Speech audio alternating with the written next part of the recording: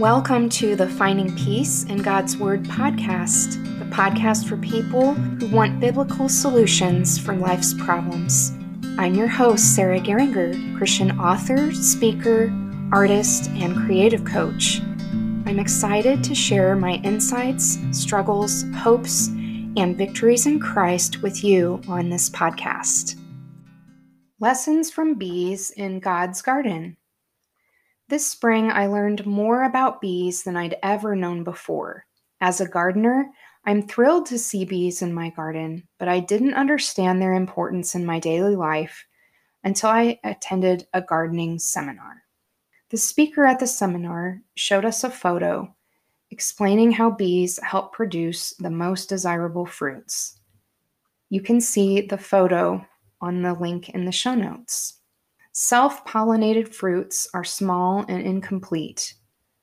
Bee-pollinated fruits are full and luscious.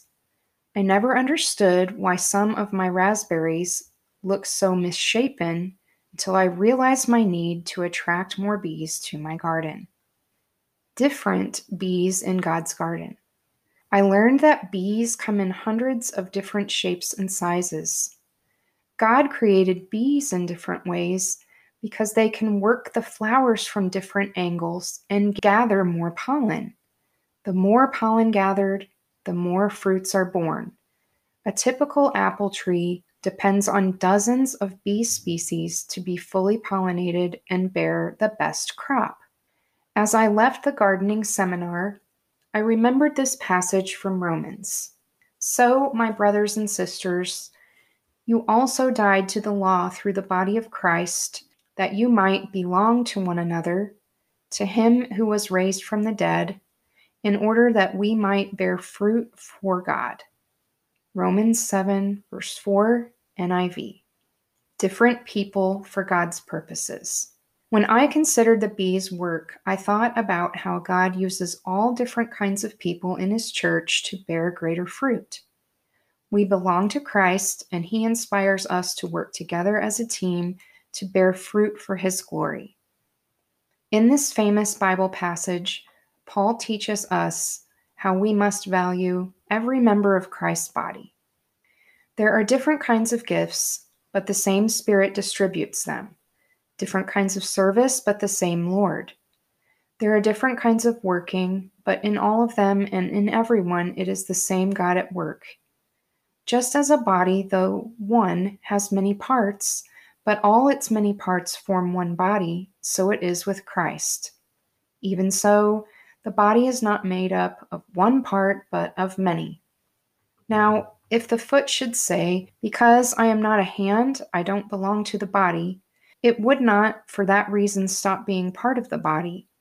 And if the ear should say, "Because I am not an eye, I do not belong to the body," it would not, for that reason, stop being part of the body. If the whole body were an eye, where would the sense of hearing be? If the whole body were an ear, where would the sense of smell be? But, in fact, God has placed the parts in the body, every one of them, just as he wanted them to be. If they were all one part, where would the body be? As it is, there are many parts but one body. The eye cannot say to the hand, "I don't need you." And the head cannot say to the feet, "I don't need you." On the contrary, those parts of the body that seem to be weaker are indispensable, and the parts that we think are less honorable we treat with special honor.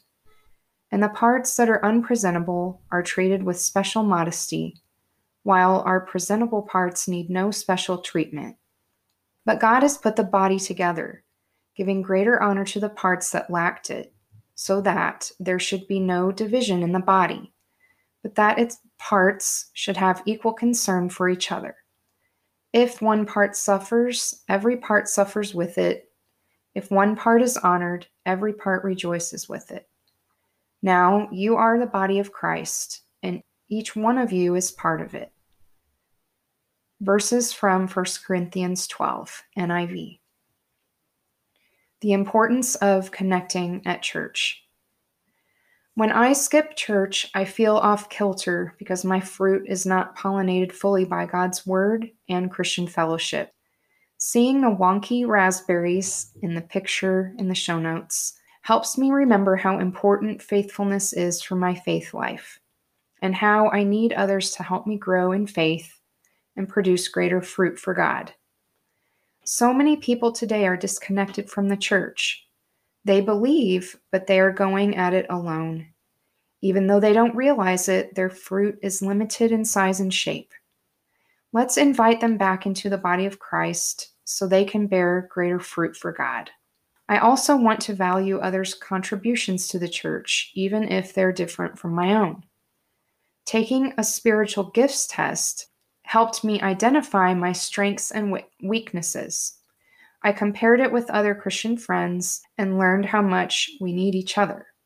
I encourage you to take this test and identify your gifts, then share it with others so they will learn their role in the body of Christ. Bees are valuable for their honey production and produce pollination. Bees also have much to teach us about our own fruitfulness in God's kingdom. Questions for reflection. What have you learned about bees in God's garden that you didn't know before? Do you know your spiritual gifts? How do you use them to build up the body of Christ? So how can we find peace in God's word in this episode? I encourage you to go to the link in the show notes and take the spiritual gifts test. It's free. It only takes a few minutes. And then pray about how God will help you share those gifts with others in the body of Christ, in a church context. And as you serve, you will not only be acting more like Jesus, but you will be benefiting from the service of others, and you will be fuller and more whole in your walk with Christ. To get show notes and more free resources, visit sarahgeringer.com. Sign up for my Tea on Tuesdays newsletter for exclusive benefits. Also, you can send me prayer requests and join my rewards program for donors. Until next time, remember that you can find peace in God's Word for every problem that you're facing.